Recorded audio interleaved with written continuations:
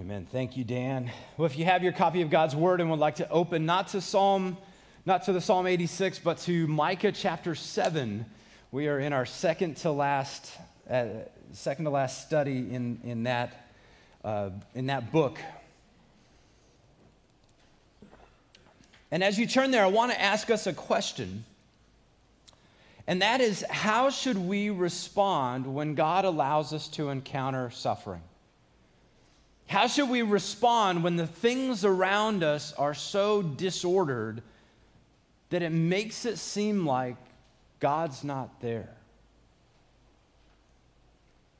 I know that none of us really like suffering, but it's a reality that all of us have to deal with from time to time. Whether it's death, the death of a loved one, whether it's disease, that thing that constantly attacks our bodies,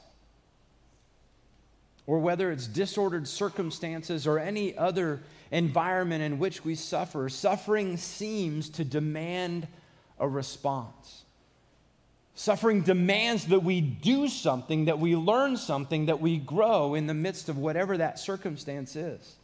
And I think one of the beautiful things about Scripture, one of the things that I love that God has given us in His Word, is that we have grand examples of suffering and examples of how to traverse life's challenges and still flourish. And one of the good resources that God gives us in Scripture is something called lament. We see examples of lament in so many books of the Bible. If you're familiar with the book of Job, it's this glorious narrative poem about a man who experienced extreme suffering. He lost his family, he lost his health, he lost his wealth, he lost everything, and cried out before the Lord. We can see in the Psalms, even in the Psalm that Dan read a few moments ago, the Psalms give us examples of people crying out to God and saying, God, this is not right and good. Do something, please. We see it in the Gospels, even with Jesus Christ as he was there in the Garden of Gethsemane, not my will, but yours be done. This is painful, as he sweated drops of blood. And then on the cross, as he said, my God, why have you forsaken me? We see it throughout many of the prophets. In fact, there's even an entire book called Lamentations. And we even see it, I bring that up because we see it here in the book of Micah. Here in this closing chapter of Micah's book, he laments over the condition of his people. He laments over Israel and Judah. And I think one of the things that we can see, and this is kind of how the outline is structured, is that Micah's words here help us to see that lament is real and right. He helps us to see that there are good reasons that we should lament, and that there is a resolve that we can have in the midst of our lament. So let's begin. If you want to take notes in the outline, you can do that. Let's begin by considering the reality and the rightness of lament. You see, in our society, we celebrate polish. I don't know if you've ever watched TED Talks, but I occasionally will love those things. You know, they put someone on a red dot on a big stage, and they have to stand up there, and they're talking without things, and they're very polished. They're talking without notes, and they're communicating something in a very engaging way, and we like that. We're so used to seeing professional polish in people who are saying things from stages, unlike how polished I am not being right now. But the way that people say things on the TV, the way that we hear them on the radio, it has to be exactly right. And it seems like in our society, the last thing that we want to do is lament. Because in lament, there is this sense of being out of control. There's a sense of being at our wits' end. Which begs the question, what is lament? One of the commentators I looked at, a guy named Stephen defines lament as a passionate expression of grief and sorrow. Mark Vrogop, a pastor in Indianapolis, calls lament a prayer in pain that leads to trust. Biblical lament is more than just a verbal or prayerful complaint. It's more than whining, God, I don't like this. It's more than that, but it surely isn't less. Lament is a means by which we can respond to situations around us that are distorted from the way that they should be. Even as I said before, things like the death of a loved one, things like infertility, things like the loss of a friend, declining moral values in our culture, corruption in all levels of society, war, sickness, sin. Micah, along with several other writers in Scripture, help us to see that lament is real and right. And so Micah in chapter 7, verse 1, begins his lament in this way. He says, "Woe is me, for I have become as when the summer fruit has been gathered and when grapes have been gleaned. There is no cluster to eat, no first ripe fig that my soul desires." As we've seen over the last several months studying the book of Micah, we've seen that Micah has been called to the difficult task of pointing out the sin that is in his nation, the sin that his people exhibit. He's been calling them to repentance and warning them of the coming discipline from the Lord. And yet as Micah looks back over all that he's encountered, as he thinks about all the things he said, and he's looked at the way that the nation hasn't responded with godly repentance, it's as though he's at his wit's end, as though he's at the end of himself, kind of like a completely barren vine of fruit. There's nothing there with which to provide any sustenance or relief. He's worn out, he's burnt out, and he's exhausted. And he cries, "Woe is me," because he has reached his limit. There's no more that he can do except to lament, except to cry out and say, "God, this isn't what was supposed to be." But I think in addition to revealing the reality and rightness of lament, Micah helps us learn several reasons that we can lament. Are there good reasons to lament? Are there bad reasons? I'm sure there's both.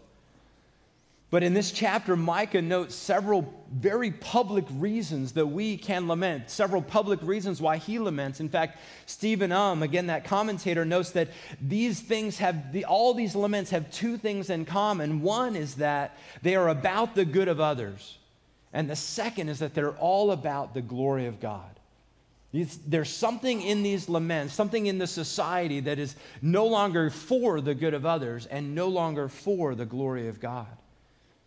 And so we see several things that Micah notices. First of all, that the righteous have vanished. The righteous have simply gone. The people who should be standing upright are no longer there. Look at verse 2. He says, "The godly has perished from the earth. There is no one upright among mankind. They all lie in wait for blood, and each one hunts the other with a net." See, as Micah looks at his society, this nation that was called out by God to be a people that were distinct and different from among the nations at that time, he perceives that the godly and the upright have simply vanished. They've simply gone away. The righteous are no longer living rightly, and rather than serving the good of humanity, they're serving themselves, as we've discussed before, and they're taking advantage of the weak and vulnerable. In fact, even in Micah's words there, it's almost as though they're hunting for someone else as if to devour them. And he's not talking about cannibalism. But these people have fallen so far. The Apostle Paul summarized the reality of all humanity in Romans chapter 3, verses 10 to 12 by stating that none is righteous, no, not one. No one understands. No one seeks for God. All have turned aside. Together they have become worthless. No one does good, not even one. And that's what Micah sees. That's what Micah's looking at in his society. It's like it's as though nobody wants to believe in God. And I think it's one thing for us to look at all of humanity as Paul did and observe that no one does anything right apart from God's grace. But then It's another thing to be able to look at God's people. It'd be another thing as if to look inside the church and say, these people look worse than the people outside the church. And that's what Micah sees.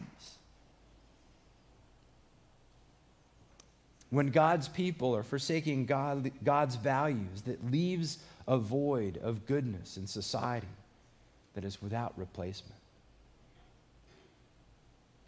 And while Micah observes that the godly have gone, he also notices that the leaders are corrupt. The people at the very top, the people who should be models of what the society stands up for, are not living up to that.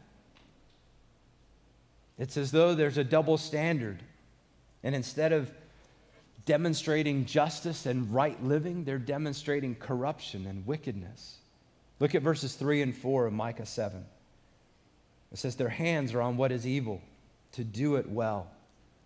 The prince and the judge ask for a bribe, and the great man utters the evil desire of his soul. Thus they weave it together. Get this, look at this picture. The best of them is like a briar, the most upright of them a thorn hedge. The day of your watchman, of your punishment has come, and now their confusion is at hand. Notice who it is in those verses that Micah points out. Notice who he's looking at. First of all, he calls out the prince. He says, look, the ruler is corrupt. And then he calls out these great men or these civic leaders, or we might even call them influencers.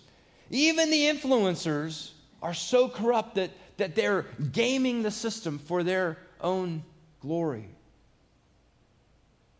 And then he talks about the watchmen, the military, or those who are looking out, should be looking out for the good of the nation. Even they have become corrupted.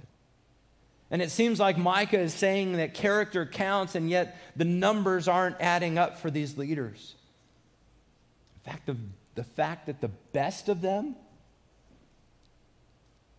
is described as being briars, and I think that is a stinging indictment on this nation.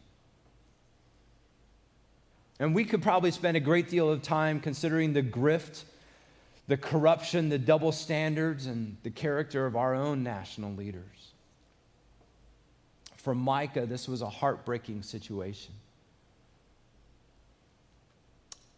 It was a reason for him to lament. And I wonder if it is for us. Are we electing leaders who will model the values that lead to a flourishing society? Are we grieved when our leaders game the system for their own gain? And I pray that we would lament and would expect more from our leaders. Israel and Judah, they needed more, and I believe the United States needs more from our leaders. But Micah also lamented because the corruption that was exhibited at the top resulted in the reality that the society itself could not be trusted. Stephen again suggests that the condition of the culture was tearing at the very fabric of what makes society work. The family relationships that should have provided confidence are undermined. The basic family units of his society had so fallen into disrepair that it was broken at its basic level.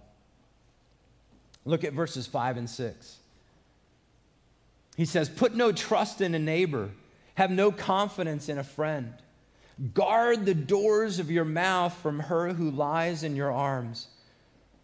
For the son treats the father with contempt. The daughter rises up against her mother. The daughter-in-law against her mother-in-law. A man's enemies are the men of his own house. Micah posits his lament in the form of almost a practical application. I mean, look at what it says. He says, talks about neighbors. He says those people who live closest to us, whose boundaries would be near ours. We should be able to trust that living next to someone would mean that there's some sense of safety there. And yet he's saying in that society, they couldn't trust their neighbors. And then it gets even worse. He talks about the friends. He talks about people that should have our backs. He talks about those people that know our weaknesses and strengths. And after all, part of what makes a good friend is that they will compensate or they will overlook our weaknesses. And they will respect or honor our strengths. And yet in Micah's culture, they were taking advantage of people's shortcomings. And they were hamstringing their strengths. Think about this. With friends like that, who needs enemies? So he's talking about neighbors. He's bringing the circle in a little closer. He's talking about friends, those people who should know us and love us well and protect us. And then he gets right to home. He talks about the family. Micah notes that from spouses to children to in-laws to housemates, he observed that no one could be trusted. And he may be speaking in hyperbole, but there may be some truth to what he's observing. There's obviously some sort of truth in what he's observing. If everyone is out for their own good, then no one is looking out for the good of society, and no one is looking out for the glory of God. The people of Israel at that time were called to a higher standard than what they were living up to. And I think for us, as people who have been called out from our sin by Jesus, we too are called to a higher standard. How are we doing? Do our neighbors appreciate that we reside next to them? Do they feel safe and secure knowing that we could be looking out for them, for their good, for their flourishing? Can our friends be trusted with our weaknesses? Can they trust us with their weaknesses? Or is there mutual exploiting going on? Can our friends trust us implicitly? Can our family members trust that we will support and encourage them? And I think what we need to recognize is that a culture works best when it works well at its most basic element, which is part of the reason why I think we should defend the rights of families, protect the sanctity of marriage, and I believe the biblical definition of marriage. Our society needs to work at that basic level in order for it to work at any level at all. And if it's broken down here, it will eventually fall apart. And while all these are reasons that Micah laments, we could certainly reflect on more of these in our society. And Micah communicates for us that it is completely appropriate to also lament over the personal presence of sin. And while we are focusing on verses 1 to 7 this morning, there's a bit of the theme of lament that carries on into what we're going to look at next week. And in fact, down in verse 9, Micah says, I bear the indignation of the Lord because I have sinned against him. Until he pleads my cause and executes judgment for me, he will bring me out into the light, and I will look upon his vindication. See, Micah is careful to admit that he's not perfect. He has his own flaws and shortcomings, and he admits that he is willing to be disciplined for his own failures. And he is not alone in his personal lament. In fact, the psalmist in Psalm 130 says, "Out of the depths I cry to you, O Lord. O Lord, hear my voice. Let your ears be attentive to the voice of my pleas for mercy. If you, O Lord, should mark my iniquities, O Lord, who could stand?" In some ways, it's easy for us to look at the culture at large or look at each other and point fingers and say, "Oh, you've got that sin in your life. You better fix this. Oh, that culture that's doing bad out there." And yet, if we never look inwardly, forgetting that we also deserve discipline from the Lord. When we lament of our own sin and clearly recognize our own failures, we can then show a bit of grace and mercy to those around us. And while Micah demonstrates lament over public issues and even his own failures, we see elsewhere in Scripture laments for the painful circumstances of life. One commentator noted that roughly 40%, 60 out of the 150 Psalms, are laments. And whether it's death or sin or war or sickness or national crisis or any number of personal trials that we may face, the psalmists model for us how to lament, how to pray from pain in a way that leads to trust. We've read a few of those Psalms. And so I want to share a little practical application. One of the guys I referenced before is a guy named Mark Broga. And he wrote a book entitled Dark Clouds and Deep Mercy, his personal journey of learning to lament. And he said in 2004, his wife was pregnant with their fourth child. They had had twins, and they had one other one, and now she was pregnant with number 4, a daughter.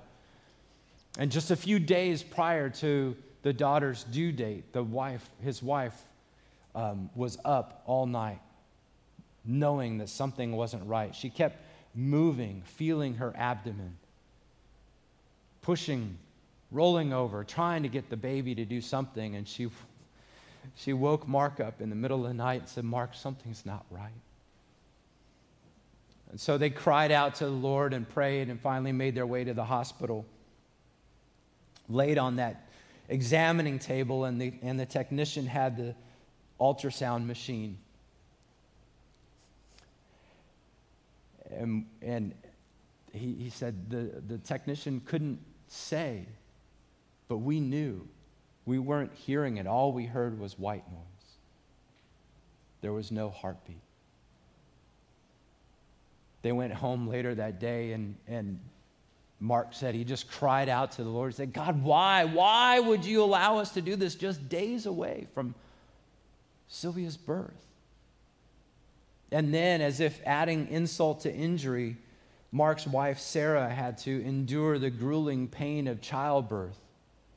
She had to be induced to deliver Sylvia, knowing that Sylvia's eyes would never open. Her lungs would never take in air. Her voice would never cry out. And Mark stated that he learned in those days and weeks that followed to cry out to the Lord with great candor. He wasn't going to sugarcoat anything with the Lord. He learned that Scripture actually gave words to his emotions as he wrestled with God. And I think this is where it begins to get personal for us. We can look at culture, we can learn the things that Micah is getting at, but when it really hits home, we have to recognize that we can be grieved before the Lord. And lament helps us do that. It is God's ordained means of us expressing our frustration with life's circumstances. However, as I said before, there's something more than just crying out. Lament has a richness to it that's beyond just complaining, that's beyond just whining, that's beyond just throwing a temper tantrum.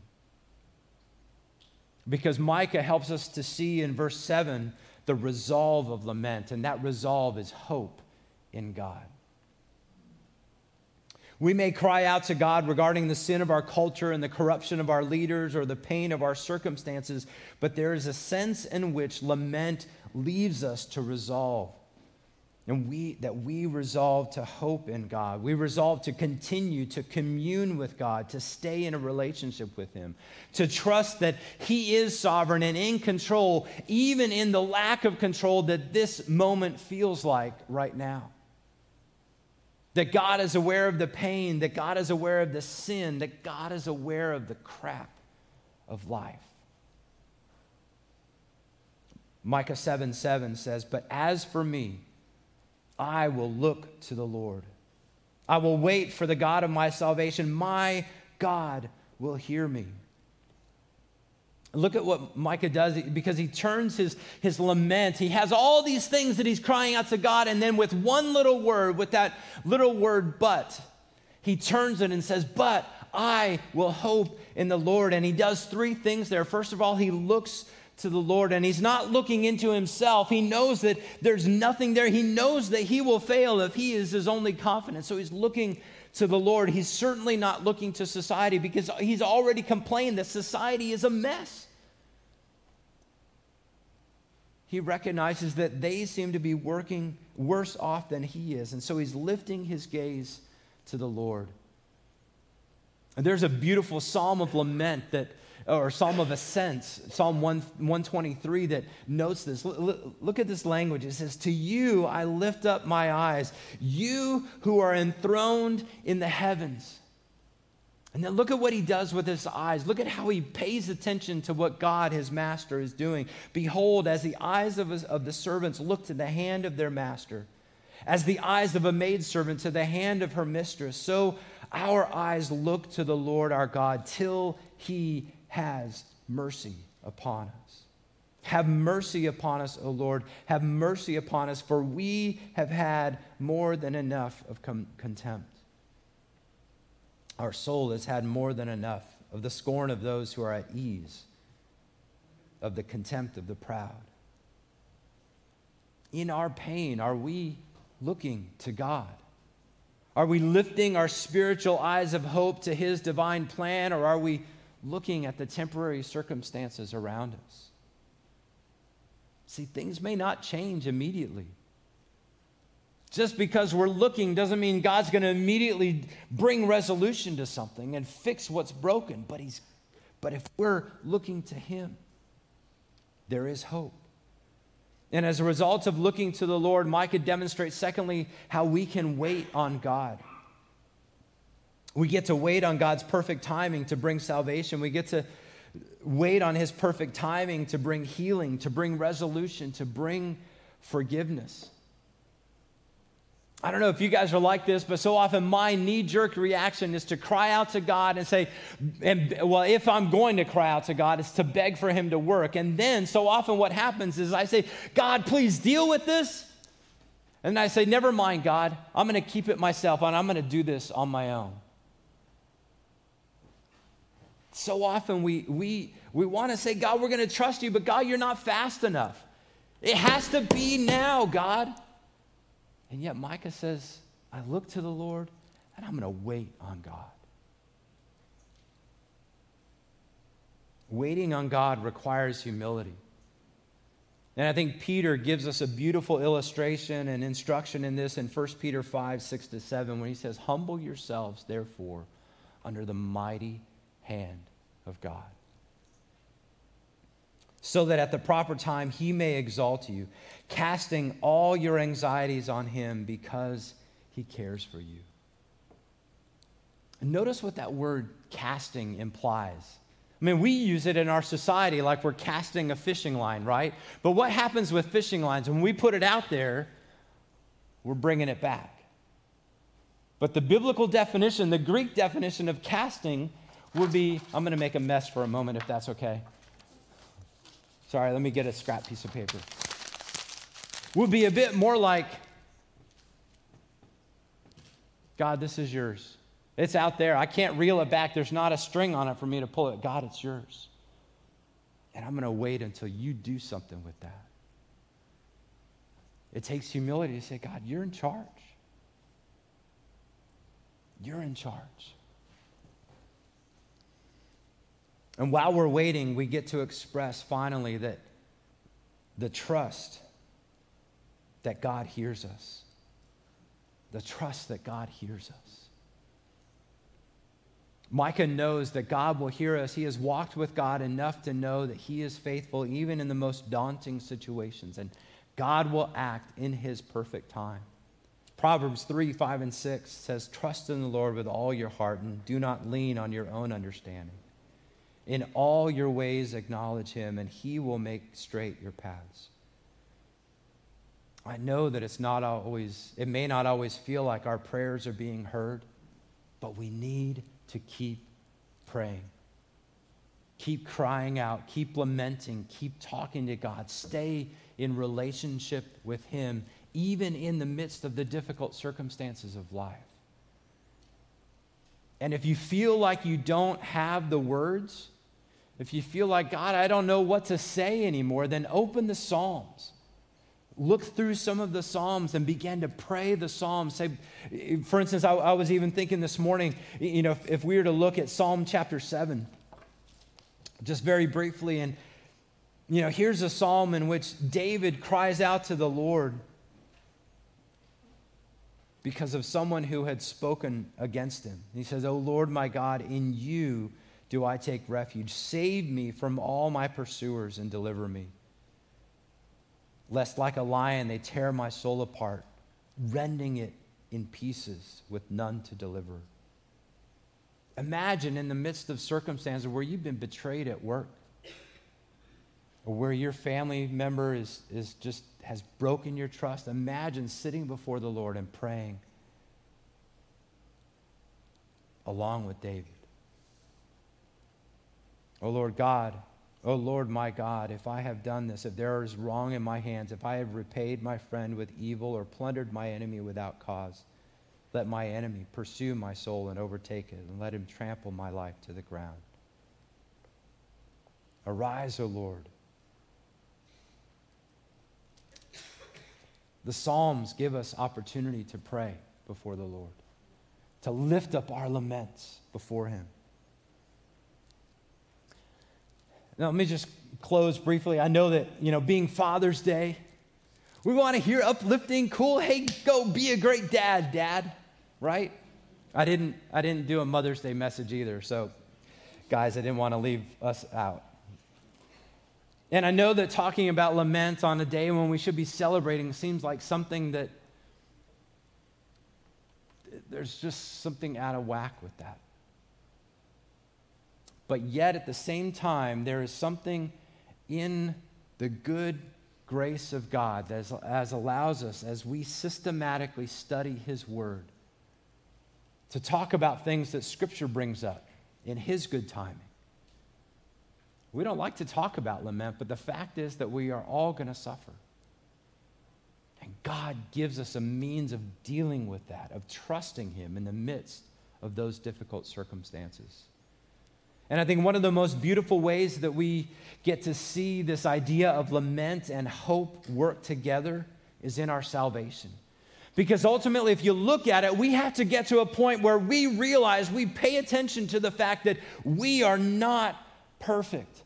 And that we have this sin problem, that in humility, we have to come before God and say, God, I know that I can't get past my sin problem. Crying out to God and saying, please do something about it. And then recognizing, hearing his word, hearing his Spirit respond, I already have, if you would just believe. You see, on the cross, Jesus Christ took all of our imperfections. He took all of our sin. He took the consequences and punishment that we deserve and placed them on himself. He gives us eternal life and eternal hope. He forgives all of our failings and invites us to walk with him. So I want to ask you, have you trusted in what Jesus did on the cross for you? Have you cried out to him? Have you looked to him for salvation? Have you waited on him to say, yes, come? Come.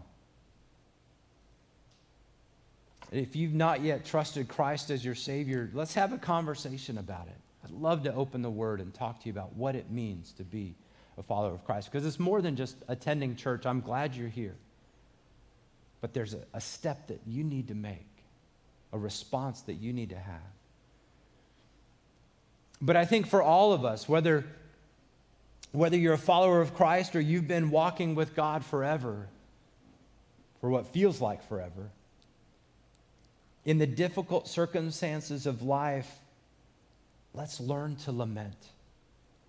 It's okay to lament. It's real and right to lament, to cry out to God, and yet also trust that he is working in the midst of those situations. There are more than enough good reasons to lament.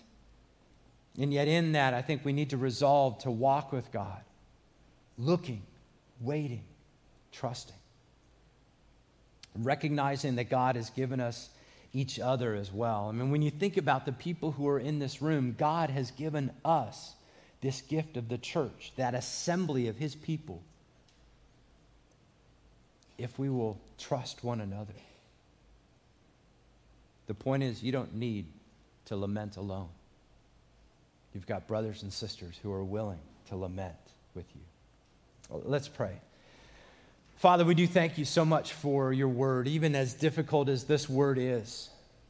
Lord, we thank you for the example of Micah and just what you've given us in this gift of lament. Lord, help us in those difficult circumstances to cry out to you, to use your word even to bring language to the pain that you're allowing us to experience. But God, help us to turn that pain into trust. Help us to look to you, recognizing that you are sovereign over all of it. Help us to wait on you for your perfect time. Help us to trust that you hear us